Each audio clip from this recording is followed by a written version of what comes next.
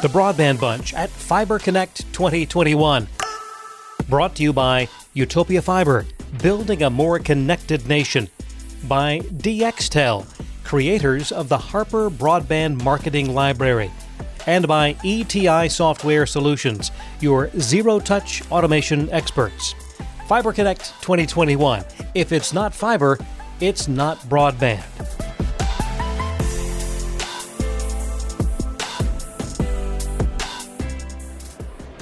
Hey everyone, this is Brad Hine again, back to you live from Fiber Connect 2021. With me I have Luke Burkhart from CNI ComNet Inc. Where are you from, Luke? Yeah, I'm from Wapakoneta, Ohio. It's the home of Neil Armstrong and the Neil Armstrong Air and Space Museum. Fabulous. I appreciate you pronouncing the name of your city. But No hey, problem. it's great to run into you here. Is this your first Fiber Connect? It is my first time here at Fiber Connect, and it's such an eye-opener. I bet. So first time back face-to-face in a conference. So you were probably here surveying this for your team back home. Is that true? I was, yes. So Okay. we actually had a few folks that came from our fiber side, and they asked me to tag along to evaluate the Fiber Connect show to see if it's something on our services side would make sense to booth. And we definitely will be doing a booth next year. Oh, This has been fabulous. an amazing show. Oh, great. Glad you liked it. So what are some of the things that you saw this year specifically that you really liked? So a lot of what I really liked was there's a good variety of broadband providers. Everything from your traditional facility-based ILEC to your hybrid wireless fiber provider, Yep. municipalities, electrical co-ops. People are just looking to get into fiber for the first time, and it's a great time to do that with the funding that's out there and available. Fiber broadband is the way to go. As it says on the Fiber Broadband Association, if it's not fiber, it's not broadband. That's a great point. There's a lot of federal money going into this now, obviously, because the last 18 months, what we've been coming from. So you're starting to see a lot of talk about economics around this. You had some conversations about that this week also? I have, yeah. And there's a lot of both our existing partners that we work with, as well as some potential new ones I've had a chance to interact with here at the Right. show. That we've been able to kind of hear about what they're doing, both at the state level with items like in Indiana where there's the next level grants and stuff on the state level there, and then also on the federal level where they're doing some broadband items now too and infrastructure. So and they're taking advantage of it, which is great. That's great to hear. So how about the sessions this week? So did you attend some sessions, and maybe what caught your eye or your ear this week? Well, the sessions were really good this event. I really enjoyed not just the information, but you could tell it was pertinent because it was standing room only in almost every single room. Yeah, wasn't for it? every single item, and they covered everything from outside plant to integrating software and APIs. Fiber general deployment, those kind of things. They even had a general Fiber 101 class, Yep. right, Oh, for yeah. those that weren't sure. So, that is it's an educational not to be missed. Yeah, so there's something here for any stage of Right. fiber deployment then. Yes. Excellent. So what do you think now CNI is going to do next year? You said you're going to have a booth. So Sure. what will your strategy be coming here with them, and what's the market that you serve specifically? So the market we serve specifically is really the broadband or internet providers as a whole, and it's those back-end services. It's that call center, the radius authentication back-end, ISP in a box, NOC, CALIA trusted third party, all that lawful intercept type items, video head ends, virtual video head ends, multicast both as well through being able to replace those satellites, right? That had those 5G issues. We're being able to help people with those, and that's a market that I think this Fiber Broadband Association, having the Fiber Connect show, having people both from even existing MSOs and fiber hybrid coax solutions for video.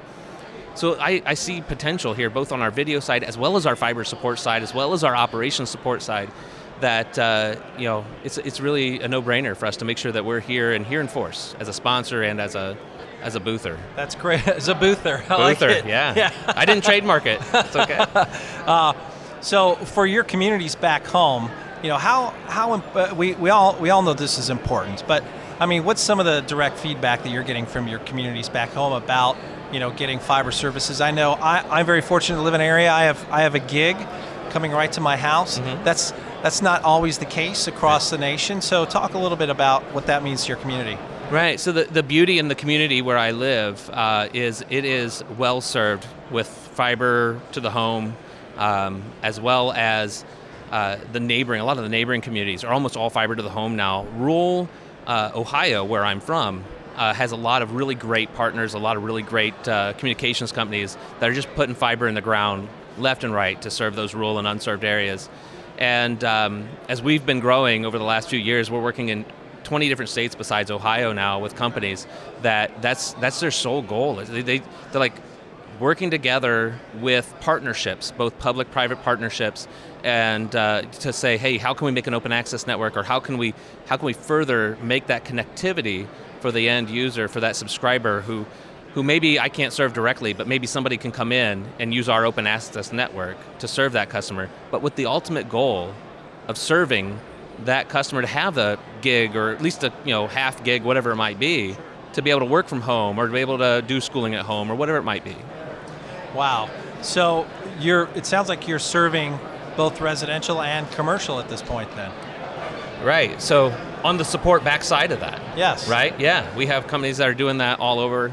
Our fiber network within Ohio and Northeast Indiana, Southeast Michigan, we're that middle mile provider. We're providing the internet to the people who provide internet to the people, right? That's what we're doing. And so it's been a great show, both from both aspects, both our fiber side where we are doing those type of things, as well as the side where I represent on the services side, to be able to see the needs of what, just having general conversations, meeting new people and saying, well, what are your takes from the show, and learning to be able to say, hey, this is a good fit for us. We need to be here, and we need to help people. That's really my goal, is to help people. Yeah, so I had a thought about that. So clearly you've done this for a while. So for our audience, tell them how you kind of got into this. Were you a techie growing up? How did you get into this line of work? Well, I won't go into the whole story because we don't have 2 hours, but we'll put a teaser out there that the good Lord gave me the ability to play the tuba, and that's how it got into it. The short story is that I happened to be in the right place at the right time. I was kind of techie growing up, but I was I played the tuba for the Lions State Band in Ohio, okay. And I had to go back to my local Lions club and do a report. The head of the Lions was the general manager of a local telephone company, who then said, hey, would you be interested in working for our local internet provider? And I became their technician in 97, and I've been in the industry since 97, 9 years as a network admin and technician. Now I'm in technical sales. I've been doing that for 15 years. Wow. So a little over 20 years in the industry, doing everything from initially doing 28.8 modems all the way through to now we're doing gig, 10 gig, 100 gig connections, as we have several 100 gig connection backbones within our own networks. Wow. So it sounds like from what you said, anyone that has a will and a passion to do this can do this. So that speaks right. a lot to our greenfields and folks trying to accomplish this throughout rural U.S. That is correct. I mean, if you have a passion and you're willing to learn, there's jobs out there in this industry for you. I mean, it doesn't have to be sales. I mean, if you have that ability to talk and smile, and people can hear the smile through your voice, you can do anything. That's a great point. So you're from Ohio. So are you a Buckeyes fan? I am. Excellent. OH. I-O. Yeah, man. Well, thanks so much, Luke, for joining us today. I appreciate it. I know everyone's starting to pack up here, but I appreciate you coming over and give us some thoughts. And we'll be reaching back out to CNI in the weeks to come, and we'll try to get a longer form story from you guys. Sounds great. I'm looking forward to it. Thank you very much. Thanks. Have a great day. I will. You too.